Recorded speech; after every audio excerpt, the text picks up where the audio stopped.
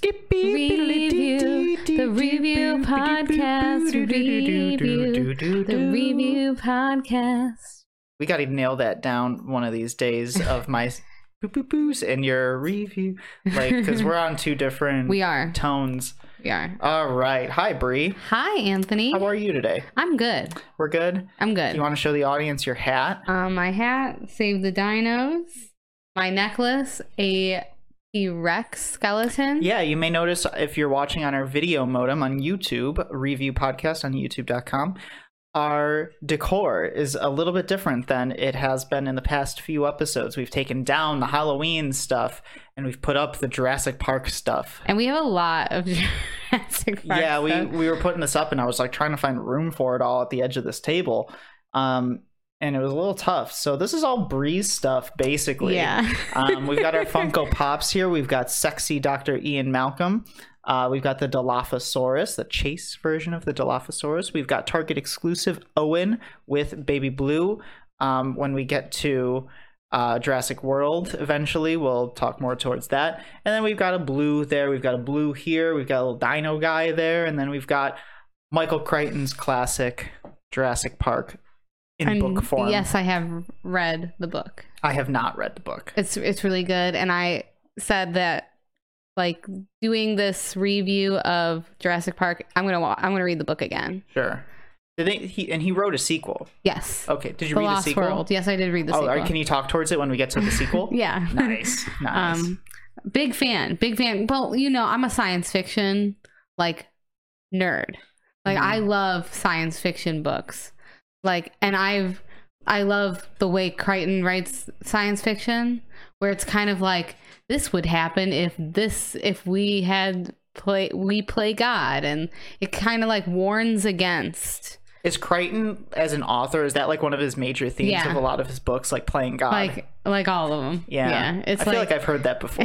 Yeah, don't play God is essentially, and I have extensive notes for this review podcast because I have my movie notes going beat by beat when reviewing, and then I have my book notes, and then I have some fun facts about the movie's production and all of that.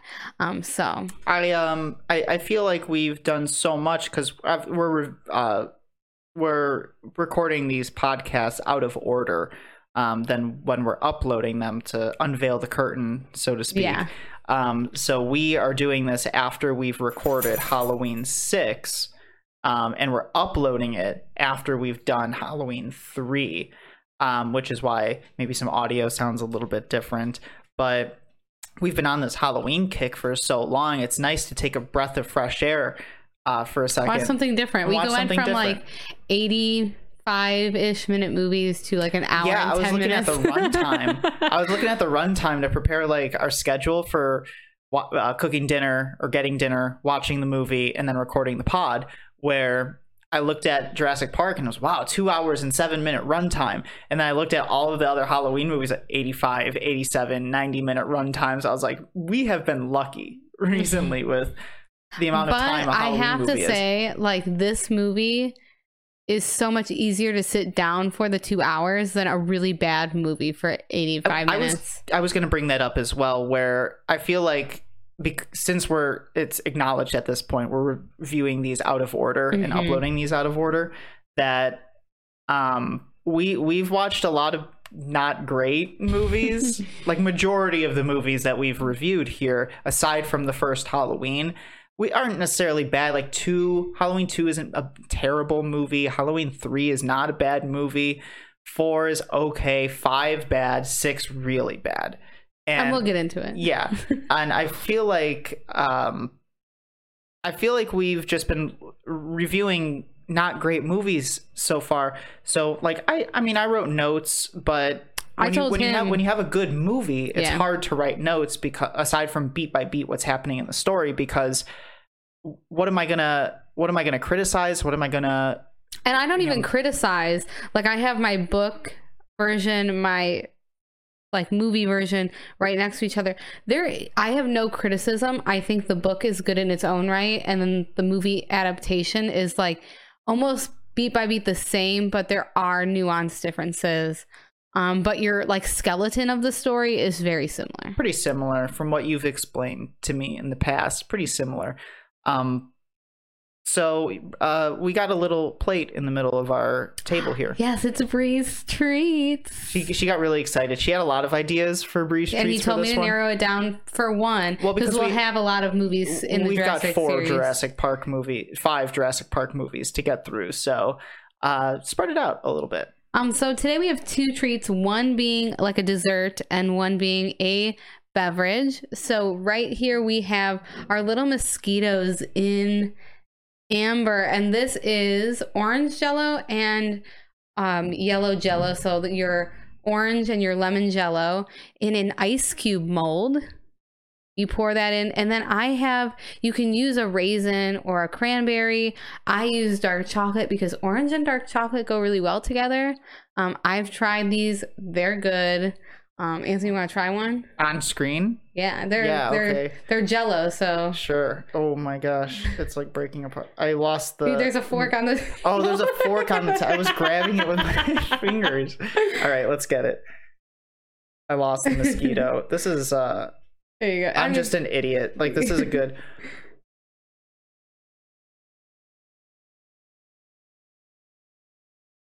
Nice. Yeah, so... Yeah, it got quiet there because I was like savoring it. Dark chocolate and the orange really do go pretty well together. When you said that, I was a little like, I don't know about that, but super easy to make. Our jello taking a little bit longer to form up in the fridge. If I was to do this again, I mean, the recipe that I found called for putting it in the ice cube tray. I would get bigger ice cube tray molds. And we were going to go smaller initially. Yeah, because I mean, it was pretty hard to get these out. Yeah, which is why some of them look like they're pretty well formed, and some of them look like they've been in the struggle bus a little bit. Yeah, and here we have swamp juice for our viewers at home. This is an alcoholic beverage, so this takes days to make. Okay, yeah, I can go through the preliminaries on this one. So this is Skittles vodka. Skittles vodka. Lime Skittle. You take a little bit of vodka, and you put some Skittles color by color inside the vodka. And this is like a day process to make. I got the recipe off Tipsy Bartender.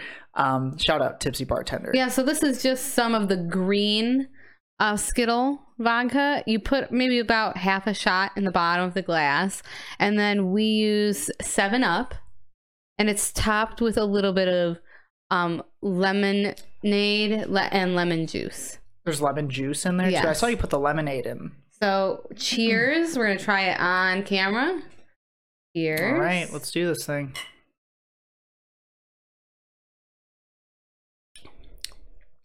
It's good. I don't really taste the vodka all that much. There's no vodka burn to it. That's good. This is a nice beverage to drink while watching the movie. Do you think there's a difference between 7-Up and Sprite? Yes. I do too. I feel like I'm tasting 7-Up when I should be tasting Sprite. Yes. Yeah. So it's very good. It's a very good dessert and a very good beverage. There will be more fun little things coming up with our future ones. I like to pull foods that they eat from the movies itself, but they eat like this like branzino fish meal. I could never recreate. I could never recreate it. Yeah, I know what you're talking about. Can we make sloppy steaks one day? No. Sloppy steaks from only if they're from Trefani's. Okay. Me sloppy steaks? Come on. Okay, so let me get down to the background of this movie. So Michael Crichton was writing this book like probably in the late 80s. He was working on ER with Steven Spielberg at the time, and Steven Spielberg was like, "Hey, what are you working on next?" Crichton explains like the book he's currently working on. Spielberg immediately goes and buys the film rights to this book before the book is even done. Like it, love it, gotta have it. So he finishes the book, and the book is published in 1990, and the movie is released in 1993. Is it 93? I thought it was 97 for some reason. 93. Yeah, I'm wrong. You're right. You know more. You're the dinosaur girl. He bought the film rights like before the book was published. It grossed 402 million domestically, and globally it was $1 billion. I'll be very careful. Yeah, Bree just slammed her notebook on the wire to her microphone, so we just want to make sure we're good. I'm just trying my best. Yeah, it's good. It was at one point the highest grossing movie of all time. It should still be. I argue that this is the best movie ever made. Do you know what the highest grossing movie of all time is? Is it Titanic? No. I thought it was. It was for a little bit, and then it got beat by one movie, and then it got beat by another movie in recent years. Avatar held it for a long time. And now it's held by Avengers Endgame. Yeah. Which Avengers Endgame had to re-release the movie to catch up. To be able to get there. So let's talk about the beginning of this movie is really the biggest difference from the book and the movie version. So in the book, it opens with a previously unknown variety of lizard is attacking kids in Costa Rica. A sample of a carcass of a lizard is sent to Columbia University, and a lab tech believes that it is a dinosaur. And he calls Alan Grant and Ellie Sattler, and he sends them that sample carcass. And Grant is an archaeologist. I wrote this down. I had Bree looks over me. She's like, "What you writing?" And I said, "I'm taking note of their occupation." So Grant is an archaeologist, and Ellie Sattler is a paleobotanist, which you had to explain that. What to a paleobotanist was. What is it? A paleobotanist studies prehistoric plants. Cool. Yeah, because there is a scene in the movie where she looks at a big leaf and she's like, this shouldn't be. Wow, this is like centuries. She's like, this old. doesn't belong here. This shouldn't be here. So Grant can't believe that this is they found this carcass, that this is, he firmly believes it's a dinosaur, and then Ellie and him get flown to Isla Nublar. So it's now we're getting to the actual where the book and the movie are kind of the same. Where the movie opens up with death by raptor. Yeah, we see a big crate, like a very high tech crate, is being put into a fence. Like they're trying to transport something. And there's a lot of Jurassic Park workers out there. There's this dude with a shotgun, and whatever's in the crate. Sorry, I had to burp off of. Well, the dude with the shotgun is, I believe that's their game hunter. Yes. Which his name is, goodness. Can't remember. Yeah, I have it written down. You can just say game hunter. Yeah, because he's the raptor handler, and he's Game Warden Muldoon. Muldoon. That's his name. Well, that's his name in the book. I'm not sure. Probably. Let's just call him Muldoon. Actually, they do a really good job in this movie where almost everyone's name is the same as it is in the book. Yeah. Actually, I think almost everybody we encounter is the exact same name. As it should be. Yeah, that's how you should adapt books to movies, not change things. So in the theatrical movie, we see the raptors they don't escape the cage, but they attack people once they are in the fencing area. Well, what happens is they go to pull up the divider to get the one raptor into the cage, and the raptor kind of pushes back. Yeah. And so there's a little gap between the container, the transport container, and the enclosure, and unfortunately someone's too close to that gap and gets dragged inside. Right. So that's the opening scene, and I wrote down, we're establishing that Isla Nublar is off the coast of Puerto Rico, where you told me something about Puerto Rico in the book too. No, it's Costa Rica. Costa Rica. Oh, why did I say Puerto Rico? I don't know. I guess I just wasn't paying attention hard enough. So, it's established that both Isla Nublar and Isla Sorna are both islands close to Costa Rica. Isla Sorna is mentioned in the book. Yes. Not in the movie. I don't even know. I don't know if they mentioned the second island in the first book. I know we talked about this. I can't remember which sequel, The Lost World or Jurassic Park 3, where they go to the second island. I think it's Jurassic Park 3. I know it's the one with the with William H. Macy. Yeah, where he plays the wealthy father who loses the son in there. It's been a while. It's been a while for me. I think it's the one where they're paragliding. That's Jurassic Park 3. Yeah. I think. Crucify me if I'm wrong. I don't care. These are not... Halloween's my franchise. This is your franchise. It is. I love this. I'm like, I know raptors are dangerous, but man, it's my favorite dinosaur. We talked about this, that if you had an opportunity as a paleontologist to go to the island, would you go knowing that there's danger? I would, and I've had this like real thought, because we're entering that like stage of technology where it's just like any day now. It'll stop. And I'm like, if I get the opportunity, if they ask me to go, I would go, and knowing that I might die. I would go. I think I would go. I'm like, if I knew what I was doing and they wanted my endorsement. Curiosity would get the better of me. Like, this is a once in a lifetime experience.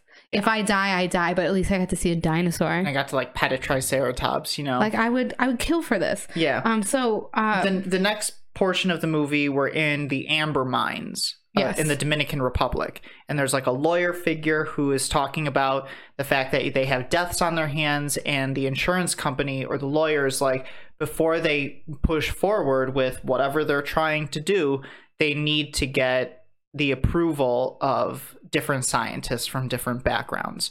So they say, the lawyer says that he has the go ahead to come to the island from Dr. Malcolm, and he says he wants Dr. Grant too. So once we leave the amber mines, we get to this dig site where Grant is there, Dr. Alan Grant and Dr. Ellie Sadler. They're there, and they're digging up bones, and they find the bones of a velociraptor. Fun fact, they actually do not have an accurate depiction of velociraptors. I'm gonna butcher the name of like this dinosaur. The velociraptor of the movie is based off a dinosaur in the same family, the Deniosynchus. I don't know how to say it. I'm gonna be honest, and I'm not gonna know how to say it. I'm not gonna know how. You could tell me how to say things a million times. So we're not dinosaur experts here. But I am I know what it's like, almost the exact same thing. It has the same like curved long claw. Velociraptors actually more like small and covered in feathers, and you'll see Grant talks about that too. So I wrote down that Grant has this discussion with people about the evolution of the velociraptor and how they may have been a little bit more bird-like, and like the etymology, is that what you call it? The study of words, right? The etymology of I'm butchering these words. It means like what velociraptor means, and it means like bird of prey. I think right? It's something like that. And see how much I pay attention. So it's based off of, so it's not. I wrote ask Bree. Ask Bree about birds and dinosaurs. Yeah, they're like the closest living relative. Is he accurate in that description? Did the movie get that like pretty accurate in closest living like relative to dinosaurs is believed to be birds. Yeah, cool. Because I asked you this earlier. Did dinosaurs have feathers? Some did. We don't know if they all did, because the unfortunate part of being like really into dinosaurs, and like I wanted to be a paleontologist for like the longest time. Still, if I was to ever go back to school just for the heck of it, I would do it.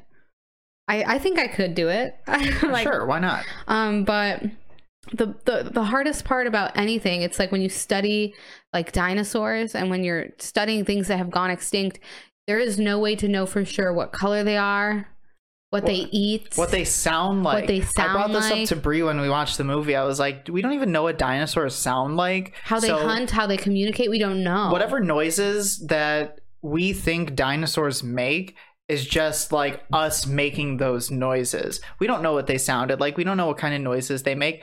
Bree, give me your best impression of a velociraptor. I cannot. I will embarrass myself on this here pod. Yeah.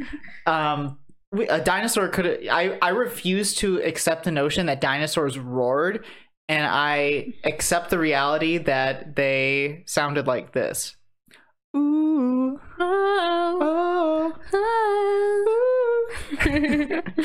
Oh. So then we have. There's a kid at the dig site. There's a kid at the dig site, and I'm like, why is there a kid at the dig site? But of course, like if you're a family and like you have to be at the dig site, and you're at these dig sites for months. Like these are like, I think that was one of the things like when I was younger and I was choosing what career to go into, I was like, that would be hard for me to be away for months and months, sometimes years at like a year at a time. How smelly do you think people are at these dig sites? You're smelly because you're living in campers. Like that is accurate. And a lot of times the places you do dig are not cool places. I mean, everyone's sweating all the time. You're sweating all the time. Yeah. But during this time this movie was being made, and while it was in production, they had discovered a new species of velociraptor in North America that was bigger than the velociraptors who are believed to be like kind of like really small, almost like a little bit bigger than chickens, maybe like turkey size is actually more accurate, not the big ones we see. But then they found and discovered a bigger species. So the paleontologists like involved in like, because they consulted paleontologists along the way and didn't always listen to them. In what ways did they not listen to the paleontologists? Velociraptors are only this big actually. Oh, well, no, because they need to be like this big for them to look scary on like the screen. So it's really cool. I mean, I'm really into, obviously I was a dinosaur kid. The girl loves dinosaurs. And then we get to where it starts to be similar with the book, where they get onto the helicopter, they're dropping down onto the island. Well, before this, I want to get back to this kid that's at the dig site. So the kid's like, velociraptors are just big turkeys.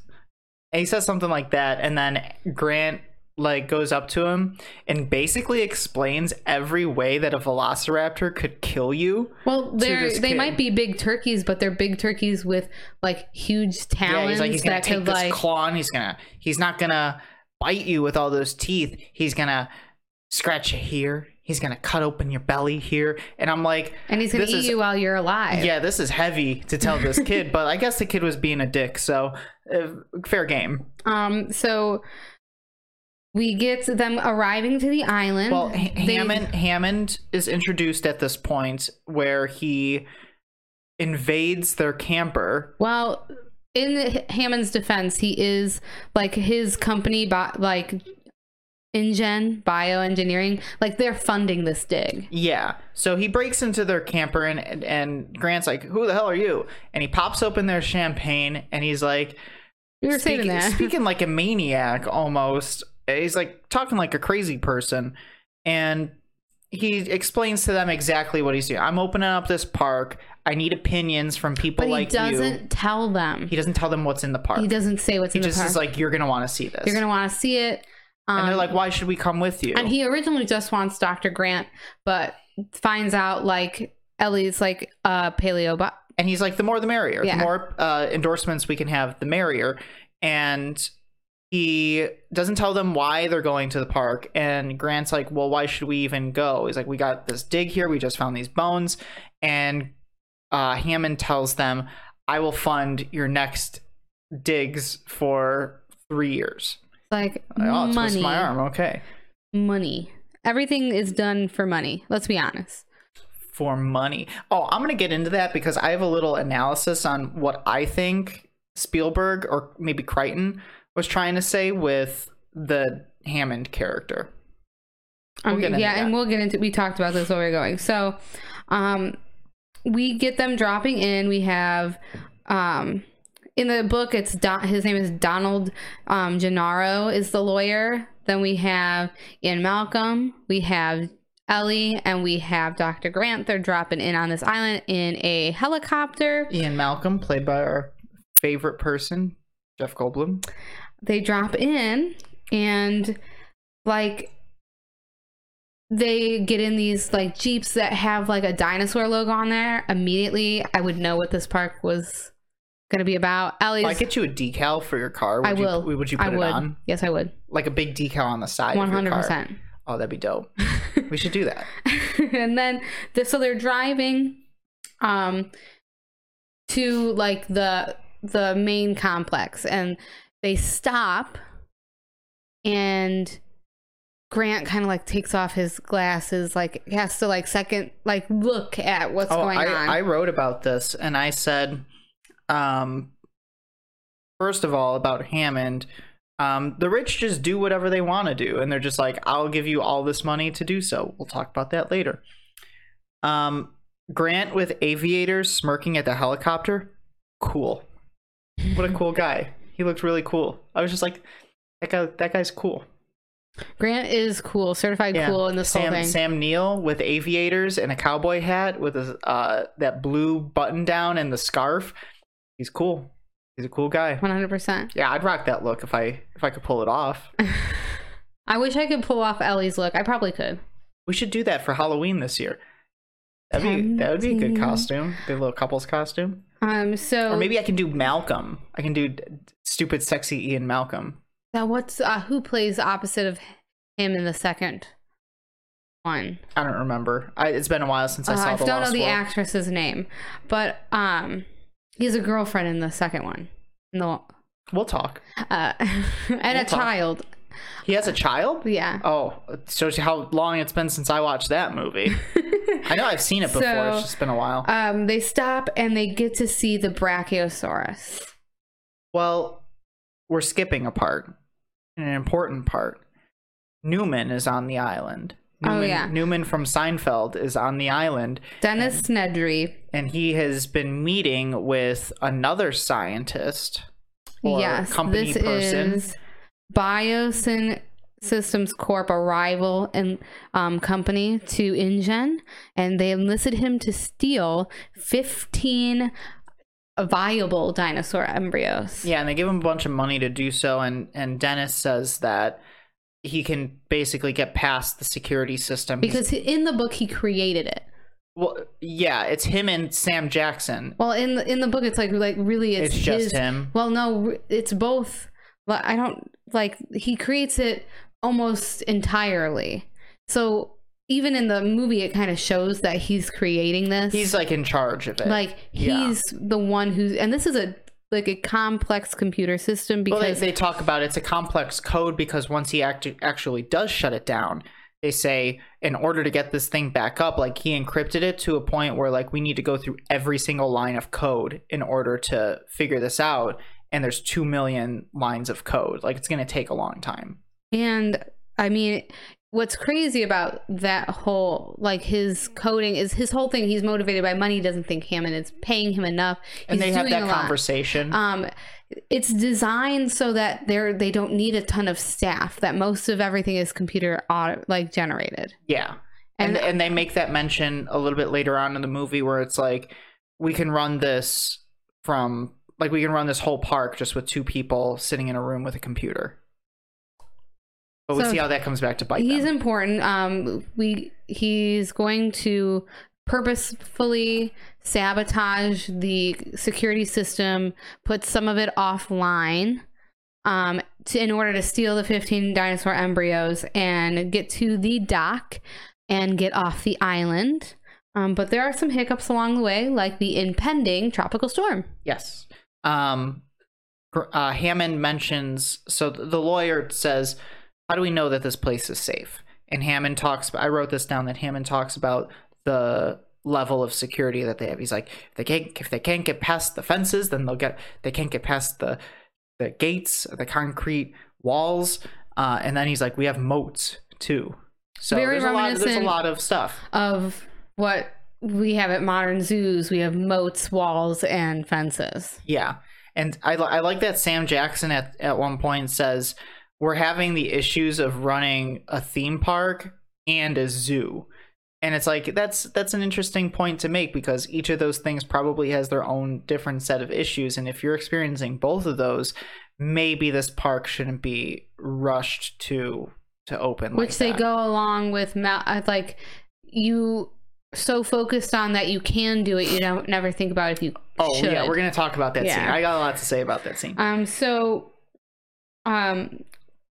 They see the Brachiosaurus. Yeah, I think this is the coolest part of the movie. This is probably my favorite scene of the whole movie. If they had I mentioned to you when we watched it why, I think. If they had stuck to just herbivores on the island, I think everything would have been fine.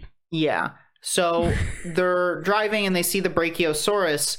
I would have said a Brontosaurus.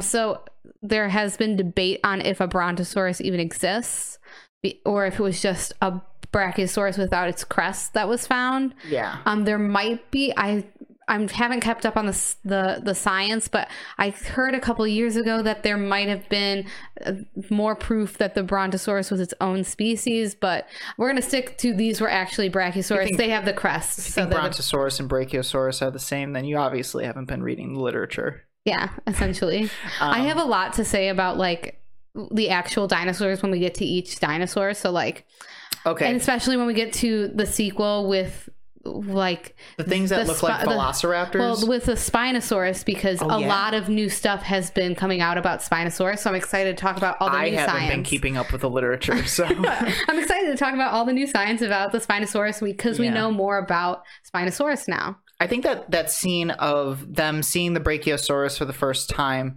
is really the best scene of the movie, because it's the first time we get that big score, that beautiful John Williams score. Na, na, na, na, and I'd argue that even to this day, the big moments, the big scenes that are just beautiful about this series involve the Brachiosaurus. Yeah, yeah. So they see the Brachiosaurus and we get this big score, and it's them just like in amazement that they're seeing a dinosaur. And I looked over at Bria, I was like, you know why this scene works, I think, is because you gotta put yourself in the shoes of 1993 when people are in the theater for the first time seeing something like this. They had never seen special effects that look as good as giving us a live dinosaur, right? So the audience is mesmerized and thrilled and amazed that they're seeing this just as our characters are. So it's really this one moment in the film where we and the characters are both experiencing the same things. And that overwhelming feeling. Right. And I can kind of, like, if I was to go into the place of Dr. Grant and Dr. Adler, that at this point, all science is just educated guesses. And he talks about they're in packs. They're moving in packs.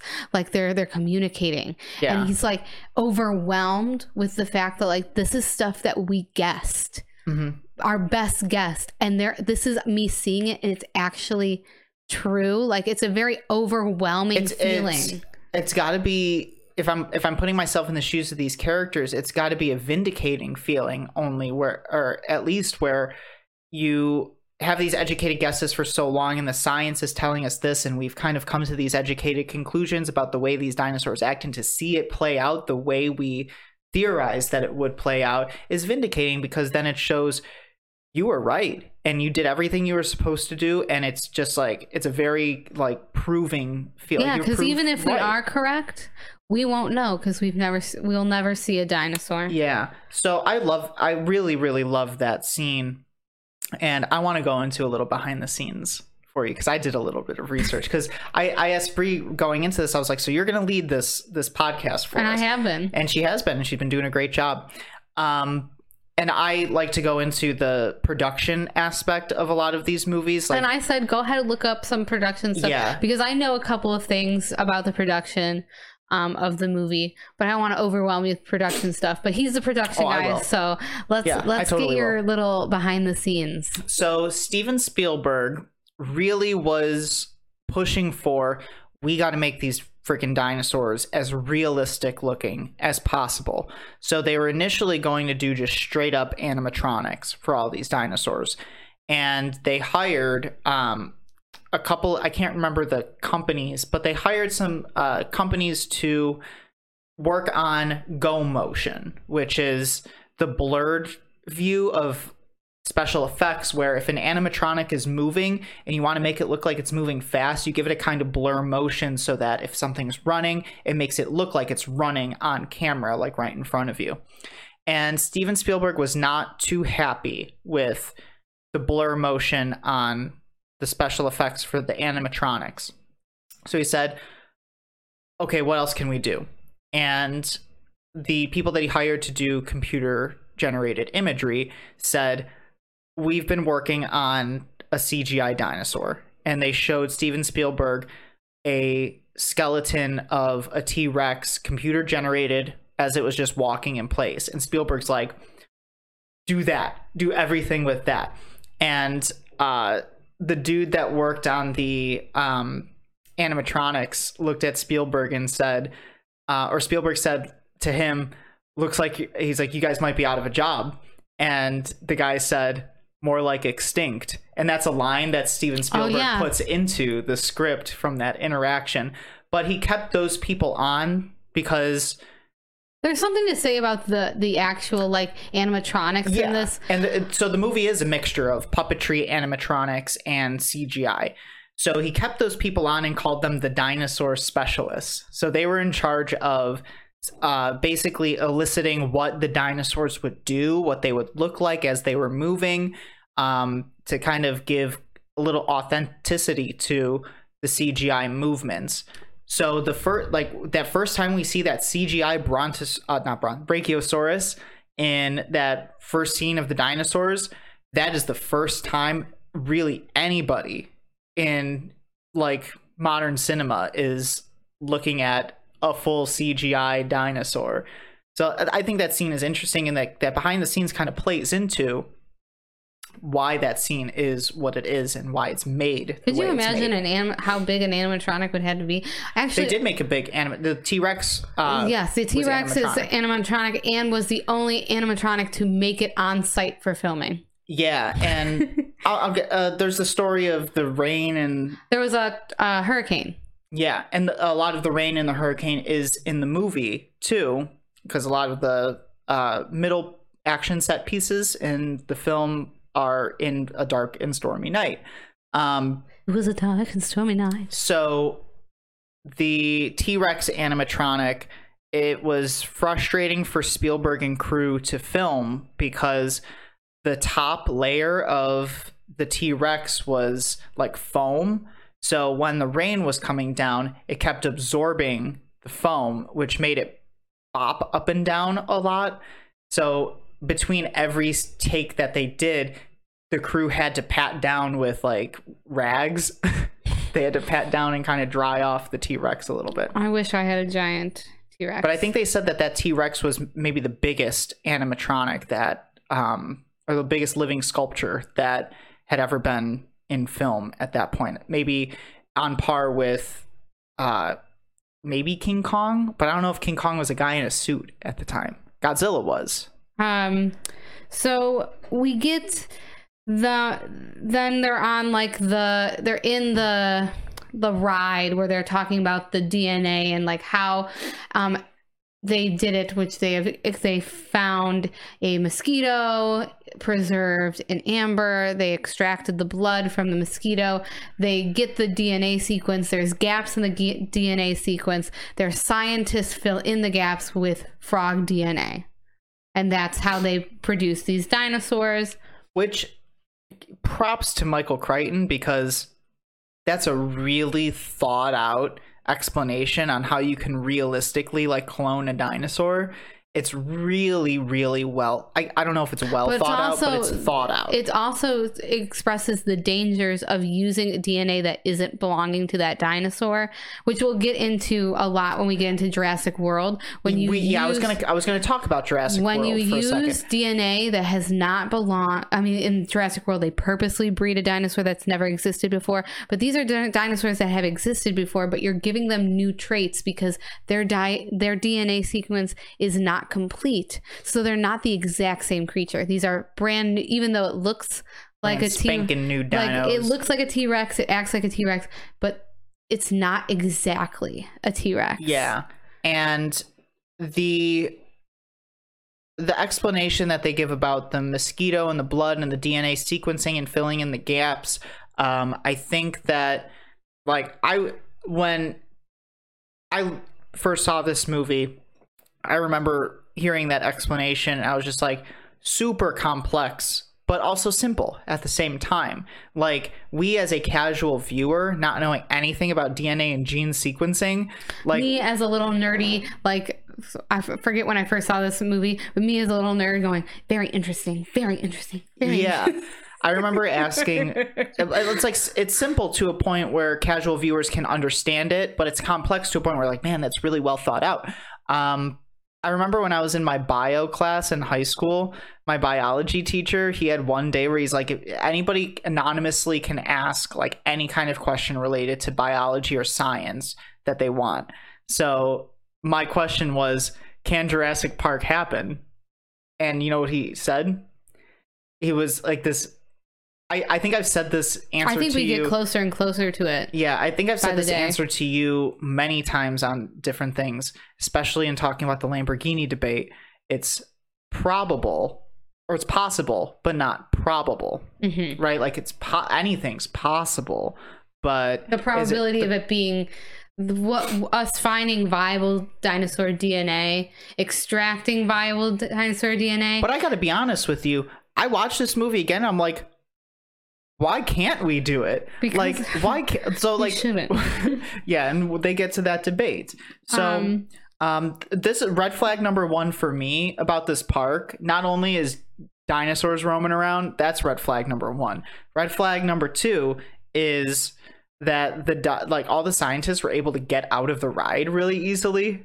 Oh yeah, and then they really want to go into like the laboratory because they have questions, because this ride is designed for like the casual visitor, not for actual scientists who are really interested in this. So they break out and they get to meet Dr. Wu, who is in both the book and the movie as really the brains behind this operation. He's the scientist behind the cloning process and the incubation process and the birthing process. And I was like, man, if these scientists can get out of this ride easily, like that's a red flag for your park, because what's stopping a 17-year-old kid from trying to impress his date and getting out of the ride and messing with the lab?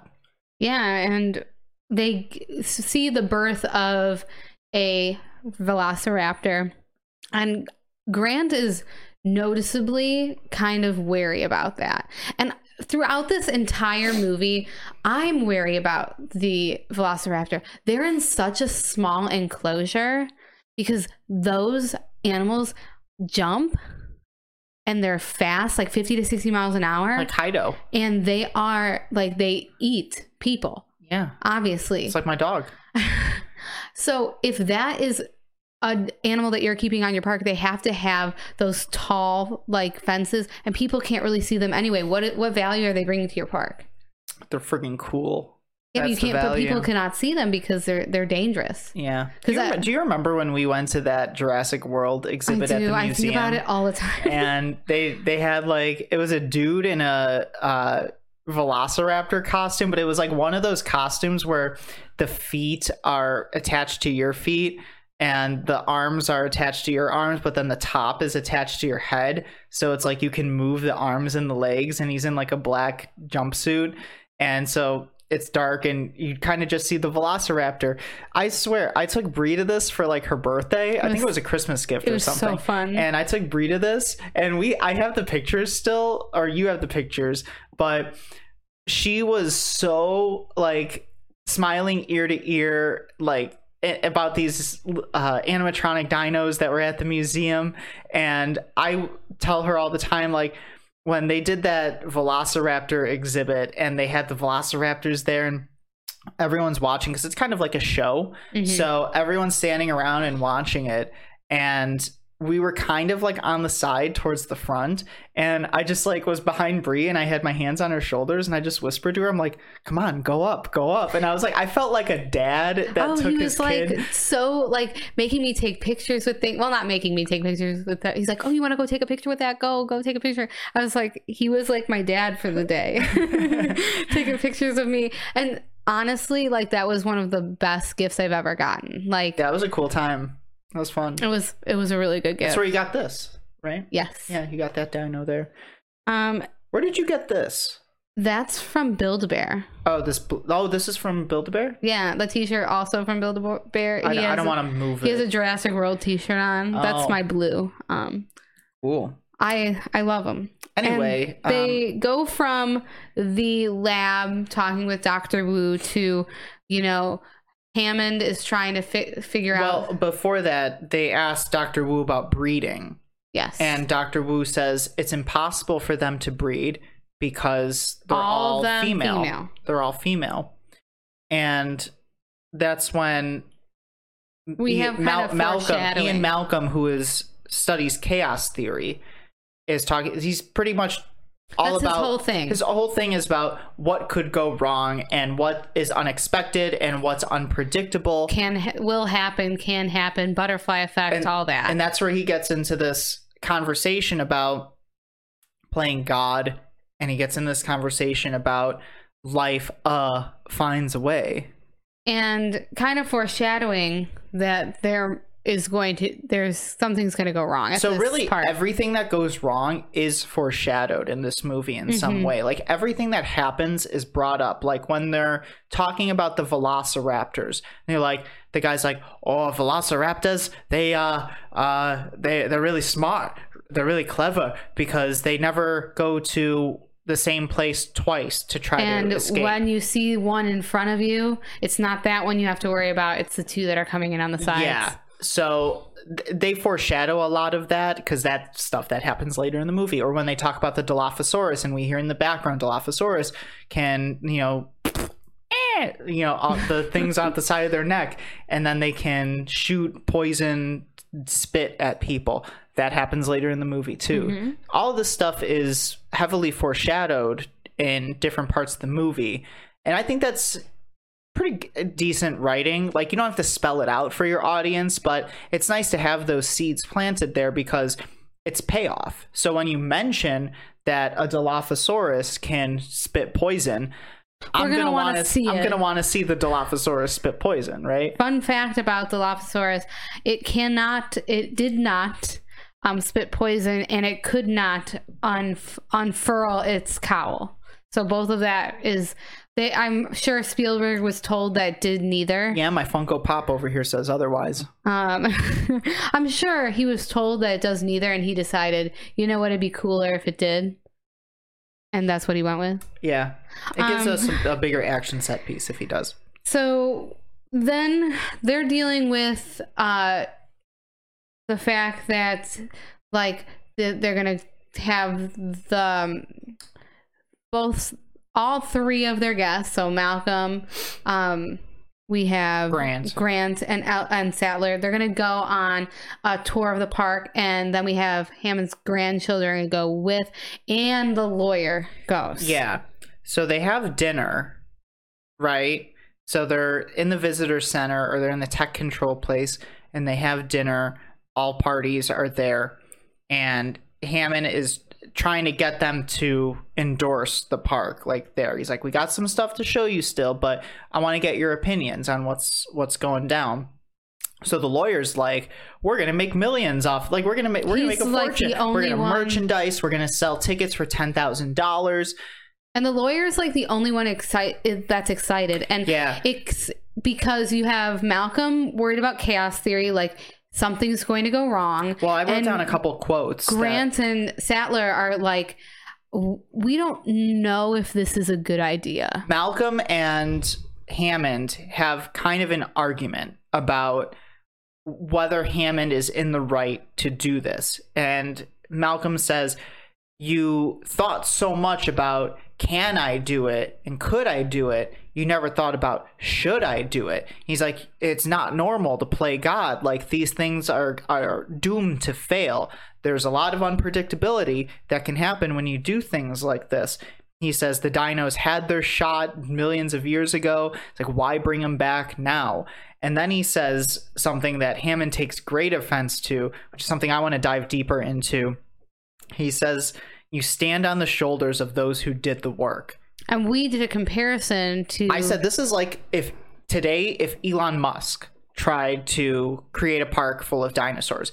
Like, this is a guy who is would be, because Elon Musk is not a scientist. No. He's kind of a smart guy, but he's allegedly not smart. He's not a scientist. No, he's just the figurehead for big innovation. Well, he's the face of it all. Let's talk about how he became the CEO of Tesla. He bought the that shoulders right. of people who had already did the work. The cars were already being designed. He had no part in that. Yeah. He just bought the right to be called CEO. So this is a comparison. Like, if Elon Musk tried to do the same thing, this would be an equal comparison. This would be an equal criticism that Hammond is getting from Malcolm in this movie, where he's like, you're not listening to the scientists. He's like, you're not giving the scientists their due. They're the ones doing the work, but you're claiming like this is such a big discovery and you're so passionate about it. And it's okay to be passionate about it, but you got to give acknowledgement to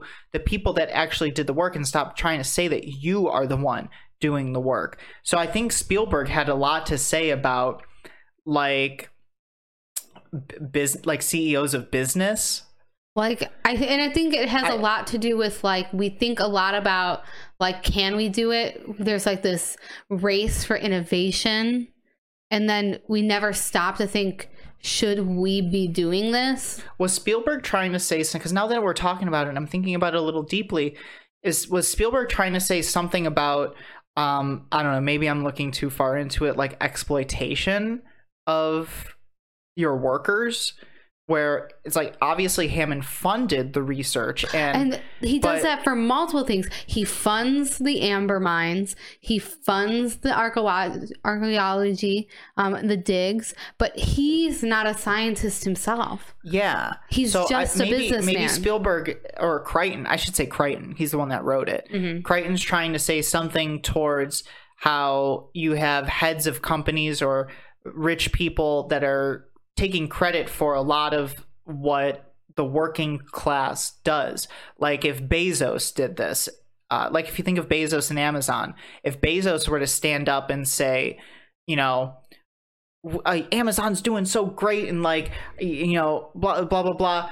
And if he were to kind of pseudo take credit for that, it's like, well, you didn't make Amazon great. Like, all of your workers made Amazon great. And I think Crichton's saying the same thing about the research that went into the creation of these dinosaurs, or the cloning of these dinosaurs, that Hammond didn't do it, everybody else did. And Malcolm saying that line, I think, is a big shot to Hammond, because that's where he really goes on the defensive. Mm-hmm. And Hammond argues back, like, I support all of our scientists and blah, blah, blah, blah, blah. Malcolm also talks about, well, Sadler gets into it, and she talks about the plants and the environment, and she's like, you're bringing in all of these plants and these things into this world. You have several plants in this area that are poisonous. She's like, you pick them because they're beautiful, but do you really even know what, like, they are plants that existed like billions of years ago, and we don't know what that would do for the environment, having these new species in a place that they've never been to before. You have to think, not only the earth is vastly different in climate. Yeah. And all these dinosaurs were not from the same place on Earth. You have to think this is like Pangea time, so like everything was like a big landmass, but the different parts of the landmass had different temperatures, and some of these animals did not exist within the same like period of time. The Cretaceous period, the Jurassic period, like these animals existed at different periods in time. There's so many I love that they have this scene in here, because there's a lot of existential issues with should we do it? Just because we can, should we do it? So Malcolm doesn't give his endorsement as of yet. Ellie doesn't give her endorsement as of yet. And then Grant kind of says the same thing where he's like, I don't know if we should be doing this. And Hammond says, oh, great. The only person I get the endorsement from is the blood-sucking lawyer. And I think that scene says a great deal about should we do this. And then I looked, we had a conversation about this during the movie where we were talking about, you know, if we could do it today, should we do it today? No, but I also make the argument that if someone was going to do it, it would be a rich person who doesn't care about it anyway. Yeah, and this is where I said, I'm like, if we were going to do this today, I feel like it would have to be something where you would need... So we figure out how to clone dinosaurs. Okay, great. You've cloned dinosaurs. Now you need to wait and study them for like 25 years. Like you've got to give this a lot of time so that the scientists, so you have an abundance of scientists, different scientists. Like, what is the effect of having dinosaurs of different periods of time all interacting with each other, having dinosaurs eating like vegetation that they might not have had during their like time period, seeing how the climate affects these different like species. You need to have research before you can even let the public see these things. It needs to be fully studied, thoroughly researched and peer reviewed. Do not flake on the peer review process. Like, this is important. You need to give these researchers time to do the studies, to do the research, to peer review the research. You need to have experts on this. Maybe you need to have schools of thought and disciplines created for this subject, you know? So like there's a lot to consider with the existential crises of should we do this? So after dinner, they're going to go on their tour of the park. Also, I wrote, why can't we eat dinosaurs? Okay, they're gonna go on their tour of the park, and Hammond is so confident in his park, he lets his 2 grandchildren go on this tour of the park. Tram tour. So in the tram, we have in one car, we have Grant, Sattler, Malcolm. In the other car, we have Gennaro, Lex, and I didn't know the kids' names. Tim was the other kid. Yeah. So, and I said, I don't know if I'd be that confident to let Malcolm explains a chaos theory to Sadler in the car. And she kind of like gets it. I didn't get it. So it's he does it with an example of a water droplet on your hand. And when he puts the water droplet on her hand, it goes this way. And he's like, if I put the water droplet on your hand, where do you think it's going to go? And she's like, oh, it's going to go the same way. And it goes a different way. He's like, that's chaos theory. It's just unpredictability. It's the unpredictability. So they're touring. The first place they go to, Dilophosaurus, doesn't come out. We don't see him. And I said it's a problem with, this is not a zoo. It's not a small enclosure. These dinosaurs get a lot of space. I don't think you're going to see the dinosaur when you want to see the dinosaur. It just depends on the day. After Dilophosaurus, which I would be pissed if I had to pay $10,000 and I didn't see a single dinosaur. Like, that would make me really upset. Yeah. Then we go from Dilophosaurus straight to the T-Rex enclosure. They don't see a T-Rex. They even try to bait the T-Rex with a goat. We still don't see T-Rex. So they move on, and that's where we get to the Triceratops enclosure. And, well, they get out of the car. Well, Grant sees in the distance a Jeep, a Jurassic Park Jeep, and something lying on the ground. So he gets out. Once Grant gets out, Sattler gets out, then Malcolm gets out, then everyone gets out, and they actually go over to the dinosaur. And I'm going to get into this because this is like one of my favorite parts of the whole movie. And Ellie goes right up to the dinosaur. She's checking out the dinosaur's tongue.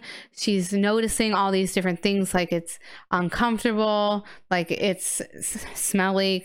And then the veterinarian explains like this happens every 6 weeks. I think in the book we actually get her, she knows what's wrong with it, and there's like, she finds out she's digging the poop. In the movie they don't go through actually what's, like, she finds out what's wrong with in the book, I remember you book. telling me about this. She says that it ate something that it wasn't supposed to. Yeah, because again, we have plants that did not exist in the period of time that this animal, and they explain that. And that's why I love that scene with to go back to that scene, because it's really good and really well written.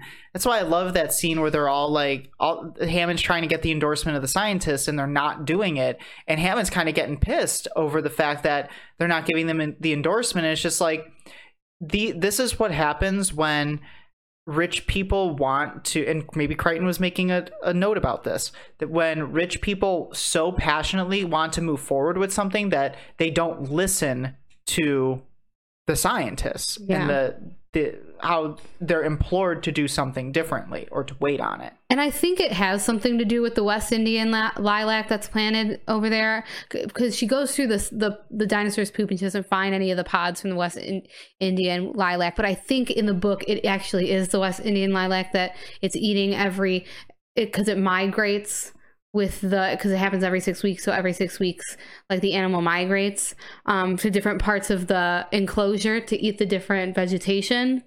And I think that's what's making it sick. And so then we get the fact that, oh, this storm is coming. We have to get everyone back to the visitor center. They have to come back. It starts to thunder and lightning and rain, and the lawyer's saying, let's go back into the cars. And so Grant, Malcolm, Gennaro, the two kids, they go back. Ellie's like, I'm gonna stay if it's okay with the veterinarian. The veterinarian's like, that's fine with me, because I have the Jeep, the gas Jeep, and I'll just drive you back. These are the things in my Jeep. These are the things in my Jeep. And that's where we have, Nedry has decided this is his chance. The storms are coming. He gets a call, and it's from the guy at the dock saying, you have to get here within this many minutes. The storm is coming. We got to get out of here. Newman. And he's like, you got to give me at least 15 minutes. I've only tried this once and it took 18. So he puts in this protocol and he shuts down the power to every fence and gate, and turns off the phones, and some of the systems are down. The only thing that he keeps on is the Velociraptor enclosure, because even he would not be so dumb. Yeah, it seems like these boys and girls are smart. Yeah, so he keeps, that's the only power that's on in the whole park, is to keep those in line. And that's important to know that he at least did not do that. But when the fences start failing, the cars stop because the power goes out. And they stop right by the T-Rex enclosure. Yikes. And the power is out, so the T-Rex obviously is out and about, roaming around, and he's a hungry boy, that T-Rex. Yeah, so we get, we're splitting scenes. I'm not sure which scene comes first, but Nedry, he goes in the Jeep. He can't find the dock. He can't find the dock because he hit the sign that gives you the direction for the dock. So he's driving off into the Dilophosaurus land, and he crashes. He falls down, and then he runs into a Dilophosaurus when he's trying to get the car working again. And he's rude to it. He's rude. He's like a dick to the Dilophosaurus. He's like, "Oh, you're a dumb guy." He's like, "I'm gonna come." He's like, "No wonder why you got extinct, guy. You're dumb."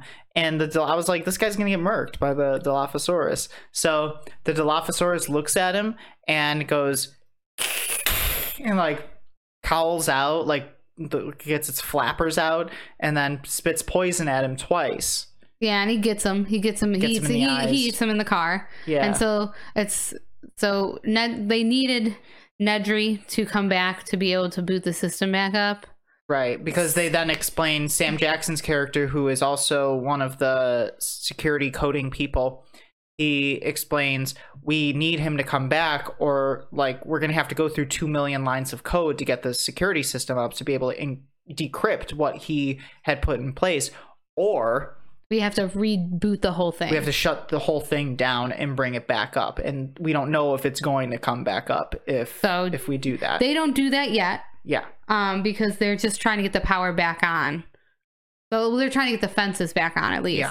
Yeah. So the T-Rex scene happens, and it's that classic scene that we get where you see the water, doom, and then you see the water move, doom, it's getting closer, and you see the water move even further. And then the T-Rex is right outside their window. And yeah, very, very important.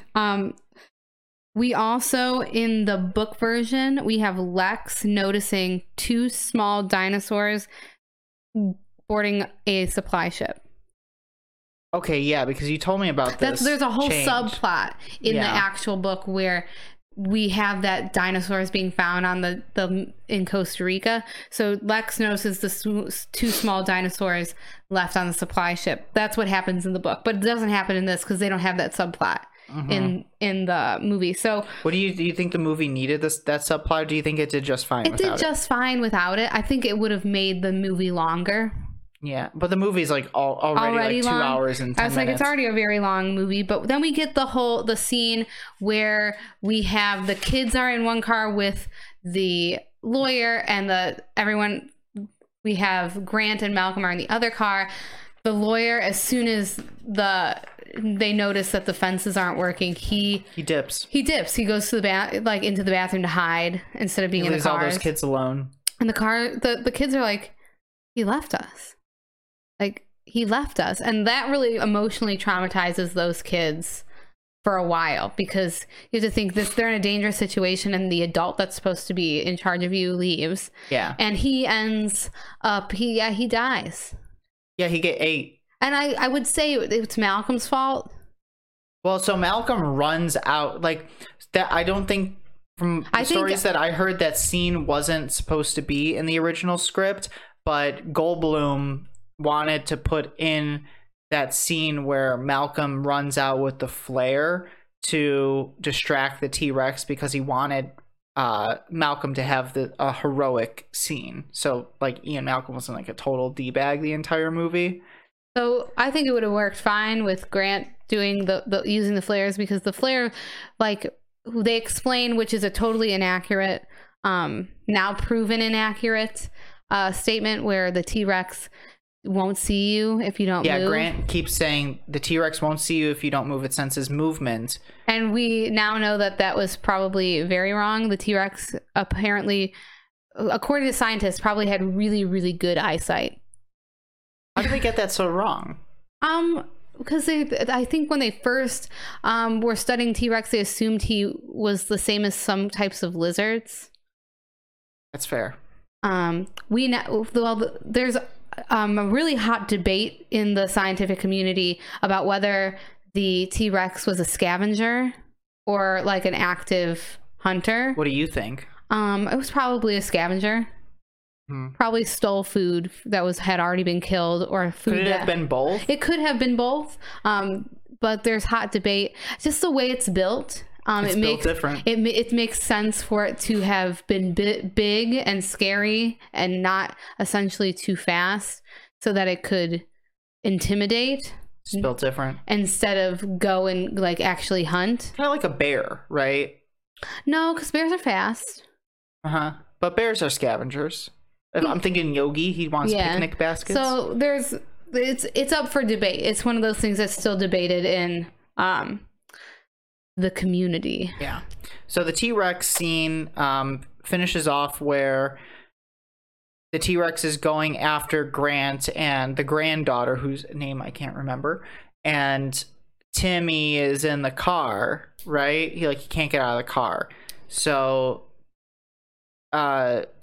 continue, because I lost track of what happened. So Malcolm is trying to get he runs, he gets kind of knocked by the T-Rex. He gets hurt a little bit. And he gets knocked into a pile of debris, and the whole building comes down, and we have, unfortunately, the lawyer sitting on the toilet. Yes, he gets eaten. And so that's what the T-Rex sees, and he gets eaten. After he eats him, he kind of plays around with the car a little bit more. The they get down, the car gets pushed off to the side, like the kid is still in the car when it gets down. It gets like stuck in a tree. Yeah, it gets stuck in a tree, luckily. And luckily, Grant is like a really good guy. He doesn't ditch the kids. Like, we have that scene where well, there's a whole character arc of Dr. Grant where he's kind of seeing Ellie, and she keeps giving him guff about not wanting kids and not being good with kids. So once the kids come into play, she like kind of pawns them off to him, and then later in the movie he's kind of tasked with protecting the kids and like being there for them. So we get this character arc of Grant learning to like kids. Later on, Hammond and Sadler have this weird conversation about a flea circus. Yeah, flea circus. I didn't understand. It's talking about how he went from the flea circus to this. Like, he's always been wanting to like entertain people. Sure. And then Ellie basically is like, well, you got to think more clearly about the consequences of your actions. And we get really, like, the T-Rex like hurts Malcolm a lot. And that's where we get our little Funko over there of Ian Malcolm laying seductively. Sitting sexy like. And then we have the game warden Muldoon. And we have Ellie go searching for the others once the fences are back up. Yeah, because they shut down the power and turn it back up, or they shut down the security system and turn it back up, and it's working, but now they don't have power, so they need to go to the other side of the island, like 3 miles away, I think they said, and they have to put the power back on. You're jumping ahead. Oh, am I? Yes. Sorry. Because they go to rescue everyone, but they only find Malcolm. And they rescue Malcolm. They kind of, the T-Rex is coming. They get chased a little bit by a T-Rex, but eventually get back to the visitor center so that Malcolm can get better. And like, we have again, Malcolm's like, it's chaos theory. And then they explain, as the kids and Grant are staying overnight in a tree, just trying to be safe, like get a good night's rest. They're trying to find their way back to the visitor center without getting hurt. But then they explain simultaneously what's happening is they have the powers on, the fences are back on, but they don't have phones and they don't really have power. So they need to shut everything down. And 3 minutes, not 3 miles, 3 minutes on the other side of the compound. Okay. Yeah, I misinterpreted that. It's on the other side of the compound. So 3 minutes away, they have to go in, turn everything off, turn everything back on, and hopefully it turns on. And then they have to turn on every enclosure one by one. Not thinking about who might be trying to climb a fence. Who might be trying to climb a fence during that time. So eventually, Grant and the kids get back to the visitors center, while simultaneously, I'm going to keep saying that, where Grant gets the kids back, puts them in the cafeteria. Ellie and Muldoon, and I believe it was the vet, someone went to go do it, like turn the power on, hadn't come back yet. Ellie's like, something happened, something went wrong. So then the game warden and Muldoon and her decide they're going to go together. They're going to go find out what happened. So they get out into the open. The game hunter says, "We're being hunted. Being hunted." He's like, "Look ahead."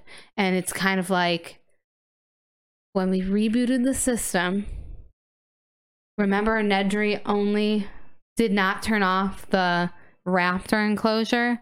When they rebooted the entire system, it turned off the power to the raptor enclosure. So guess who got out? The raptors. They took the chance immediately. Yeah. They're smart. Clever girl. Yeah, so she makes it, she takes a beeline, she runs to the shed, she gets everything turned on. As soon as she like turns the last thing back on, she has her big run-in with a raptor. Yeah. She's running away from it, limping away from it. She gets someone's hand on her shoulder, and she's like, "Oh, Muldoon," and she finds like it's just an arm. It's an arm, and that terrifies her. She gets out of there. She locks. Well, she just closes the door, and she thinks she's safe from this raptor because it's in the shed. Yes. Then we come out, like the game warden Muldoon. He gets eat. Clever girl, he says. And then he gets eaten. He sees the one in front of him, and like they said, it's the two on the side you need to worry about. You got 8 by 1 on the side. Yeah. Because they hunt in packs. And then Ellie's running out. Grant had left the kids in the cafeteria, went to go find the others. First of all, when Ellie puts on the power, little Timmy's trying to climb the fence to get out, and he gets electrocuted, and the way he falls is just like he's like stiffly like a plank, like just falls off the fence, and he gets caught, but he's fine, and he's fine, but he has his hair all like pushed up, like like in cartoons when somebody gets shocked and like their hair goes up, like that's little Timmy. It's pretty funny too. Yeah. So he's like he looks rough. Blasted. He looks rough when they get to the cafeteria.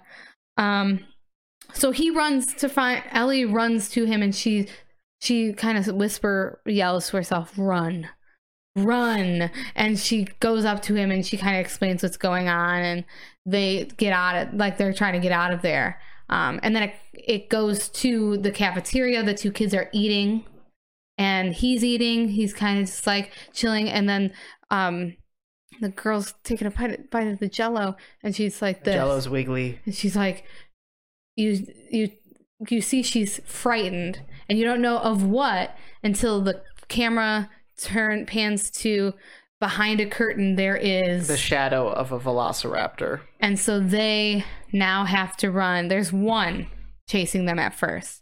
They run into the kitchen. They're hiding, and the raptor does the knock knock knock knock sound where it's calling for the rest of the pack. Yeah, saying, "Here's the food. Here's the food. I got the food." Then you have this big scene where they're running from the 2. One gets locked in the fridge, the walk-in freezer. Yeah, and the other one is hunting. Hunting. They're hiding out in the kitchen area, and the raptor. It's this very tense scene where the raptor's like walking around, and he's chasing them. A little behind the scenes about that scene. It was very hard for Spielberg and crew to film that scene in that kitchen because all the appliances in the kitchen are reflective. So they filmed the scene with like a black tarp or like black sheets over things to try to make sure that you weren't getting the camera's reflection in the appliances. And I'm gonna stop us for a little fun fact. Like in the book, to get the power back on, the person who goes to get the power back on is Grant. Oh, interesting. And Ellie and Woo are distracting. What happened to Woo in the movie? He gets off on the boat. He just leaves? Yeah, he just leaves. Yeah. He catches the boat. But Woo is in the book, and him and Ellie are distracting the raptors.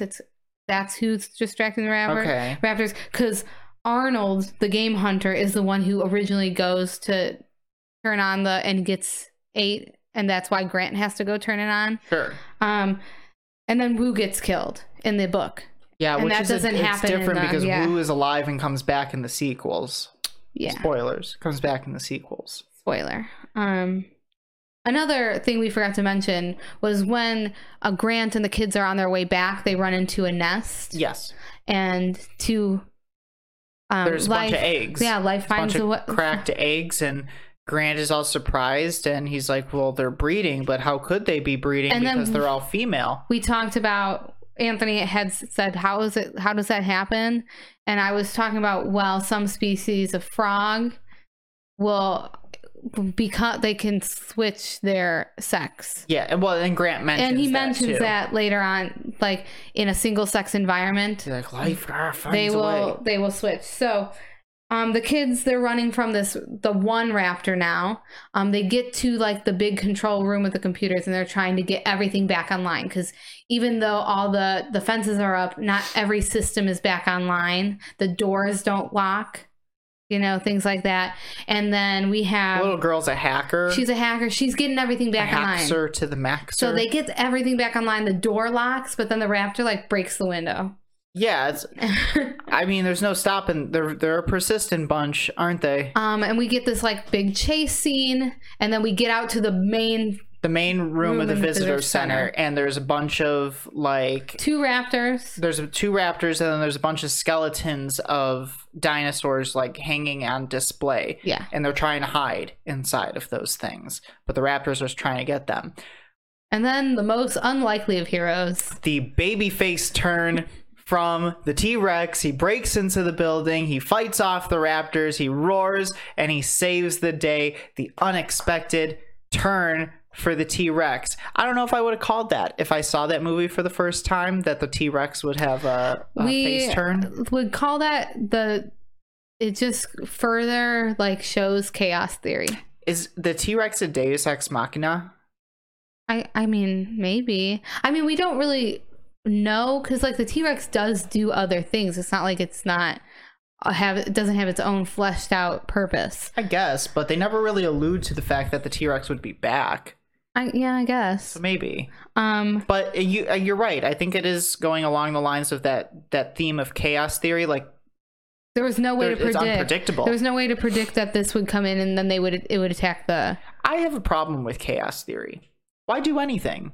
Why do anything if you're just like, well, you don't know what's going to happen next. And it's like, isn't that the fun? And it kind of then, as that's going on, they decide they're not going to wait to see how this plays out. They're going to jump in a car. They're going to leave. And would you have waited to see how it played out with the T-Rex and the raptors? I guess curiosity kills the cat. I feel like I would want to know how that fight would end. You would then become the object of what the T-Rex is trying to do. Yeah, that's true. So it's like, do I see the end of this very cool fight and then lose my life? Or do I keep my life and not have this experience? And they hop in the car, and Grant, as he hops in the car, he's like, after much consideration, Dr. Hammond, I'm choosing not to endorse your park. And Hammond says, me too. And yeah, and then they drive away and they get off the island. So here again is where we break off in the book. So at the end, they get power just before the big attack. They immediately call that ship and say, where are you? We're about to dock. You need to turn around right now. Why? There are raptors on that ship. And you're headed to the main, you're headed to Costa Rica. There are people in Costa Rica. And then they go to see the nests of the raptors to get a good estimate on how many raptors are there. There's a lot. There's a lot. Yeah. They were breeding. These raptors. Oh man. Yeah, so they're bunnies. So they're in trouble. At that point, as they're going to find this out, Hammond trips and falls into a river, and then he's eaten. Oh man. So yeah, Hammond dies. That's lame. And it ends with they call the Costa Rican National Guard shows up. They rescue everybody, and they nuke the island. But Hammond why did they have to kill Hammond that way? What was the purpose of killing him? I mean, he's kind of unlikable in the book. Well, he's unlikable in the movie too. Yeah, so yeah, he gets killed. Malcolm succumbs to his injuries in the end of this book. But they're not, from what I know about the book, they're not clear. They're not clear if he dies. He kind of stays on the island. He stays on the island because he can't move. He can't leave. But he comes back in the next book, so he doesn't die. We'll get there. We'll talk about that. I'll talk about it when we come back to it. But that's where it kind of really the biggest differences are the beginning and the end. I feel like I heard before that Crichton never wanted to make a sequel to Jurassic Park. Like, he kind of said all that he needed to say with Jurassic Park 1. But The Lost World is so good. But yeah, so when he heard that they were making, I think this is the story, but I might be wrong. But from what I heard, when the studio said we're going to make a sequel, he was like, okay, I'll write the book. And the struggle was bringing back Malcolm because he had been allegedly killed off in the book. And the studio wanted to bring Goldblum back to play the character in the sequel. And he's like the star of the sequel. Yeah. So just a little bit, we went over the facts about Steven Spielberg. It was filmed on an island in Hawaii. There was a hurricane. There only one animatronic actually made it on site. A couple of things in the dinosaurs that we see are the Velociraptor, the Brachiosaurus, Triceratops, Tyrannosaurus Rex, Dilophosaurus. This sounds like a Diplo song. And then we have the Gallimimuses. The flock of Gallimimuses. So, in the book, there's these little dinosaurs that we talked about, and my immediate thought was, are those Compsognathus? Are we talking about this, or are we talking about the Lost World? No, in the book, they talk about those little lizards, unknown lizards. And my first thought was, oh, this is Compsognathus. They're tiny, like little meat eaters. They're seen in a later Jurassic Park movie that they actually kill a child, I think. I think that's the Lost World. Yeah. That's the sequel. Yeah. Either she's hurt very badly and dad gets mauled. I forget. But we find out, no, it's young. It's the raptors. They're getting away. And at the end of they're like, these raptors are in the deep, deep jungle of Costa Rica. So they're just vibing. They're just vibing. They're hunting in a new environment. So very dangerous. I mean, that's really cool. Like, I will go through the dinosaurs we see in each movie. But get ready for the next one, because the main villain, I can't remember, is the Spinosaurus. Oh, okay. Yeah. I think there's a lot to say with this movie, and I think that it's super, super innovative for its time, and just the special effects alone, it made me a dinosaur kid. Yeah, like this is the reason I was obsessed. Everybody thinks dinosaurs are cool. Like, I don't think that there's a single person that sees a dinosaur and says, that's not cool, that's lame. I've been obsessed. I'm still obsessed. You can attest that I'm still obsessed. Like, I love dinosaurs. Do you think this movie would have been the same had Spielberg stuck to the 100% animatronic? There's no way for me to really say. I think it was innovative in its way. Like, in all the new technologies, I think you needed the use of special effects. I thought you were going to ask me, would it be like the same if it was to be for the first time made today? I'd be like, I know it came out at the most perfect time. I think they had the perfect director for it. I think they had the perfect person to do the music for it. I think everything, it was lightning in a bottle. Lightning in a bottle. I saw a tweet. I might have mentioned this on a previous podcast, but I saw a tweet that was like, Steven Spielberg, bro, I'm making this dinosaur movie and I need some music for it. John Williams, let me write you the most beautiful score ever created. And we haven't mentioned our wedding on this podcast yet, so I'm going to mention our wedding. Oh, sure. I will be coming down the aisle to a quartet version. A quartet version of Who Dares Me to Go. Yeah, do your best Velociraptor as you do that, as you walk down the aisle. Yeah. When I told my parents about that, they started laughing because they know I've always been a dinosaur kid. I was eating tree stars outside, pretending I was a dinosaur when I was little. When I was a kid, I wanted nothing more than to be a dinosaur. I'd roam around and I'd scare the neighbor's cat, and I thought I was a dinosaur. Dad, you'll never be a dinosaur. Dad, you're human. You can never be a dinosaur. But I wanted to be so badly. Never lose your dinosaur.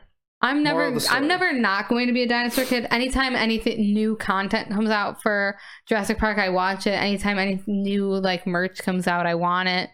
Yeah, I have a problem. Do you think any of the sequels hold up to this movie? I love all the sequels. You love all the sequels? I do. Okay. I don't like, okay, I'm going to be honest. The newer movies, Jurassic World, The Fallen Kingdom.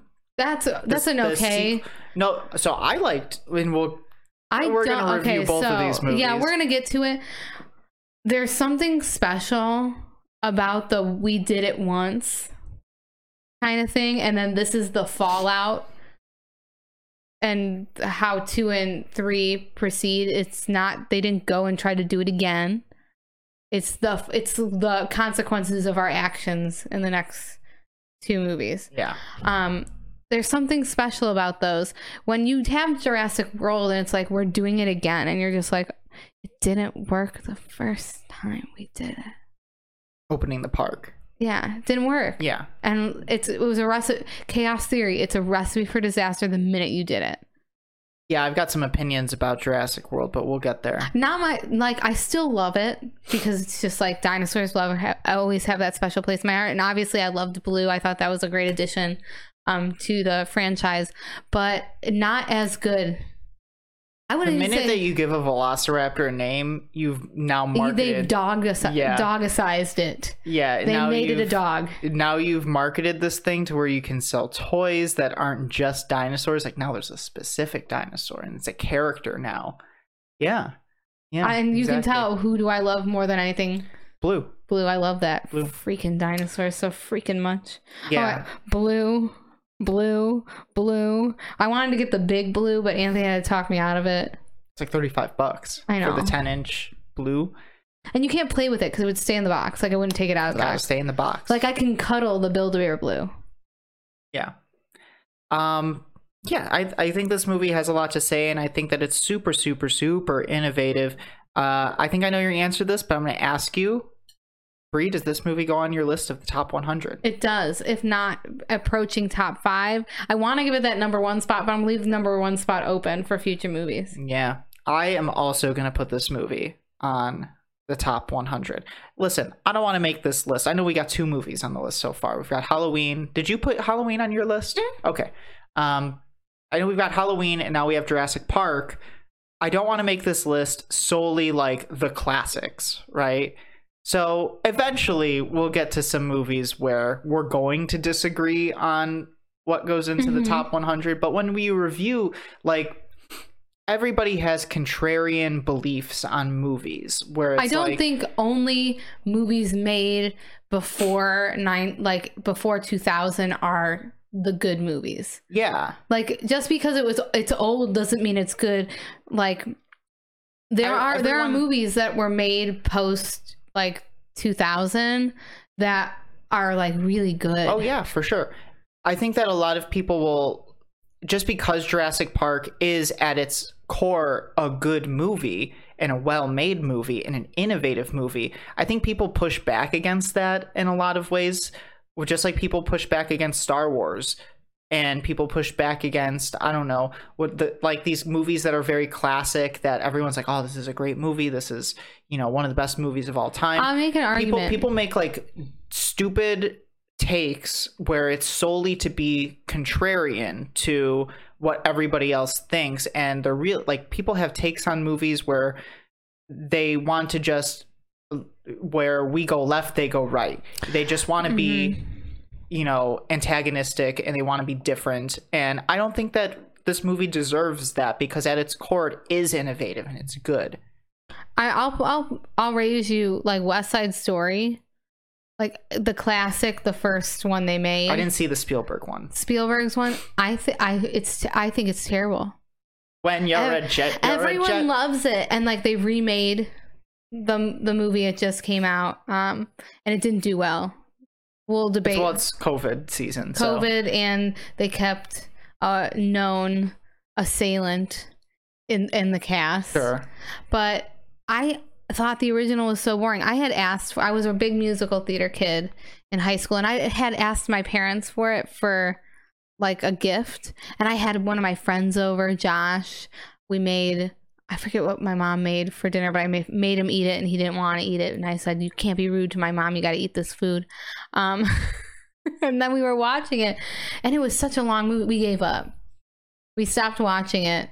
We went downstairs and watched a VHS of Annie, Get Your Gun, which was a better movie to watch because it was more fun. Both musicals. We should do, once we're done with Halloween and once we're done with Jurassic Park, our next series to go through, I've had some ideas on where to go for the future. Like, I thought we should do Disney like the Disney Renaissance.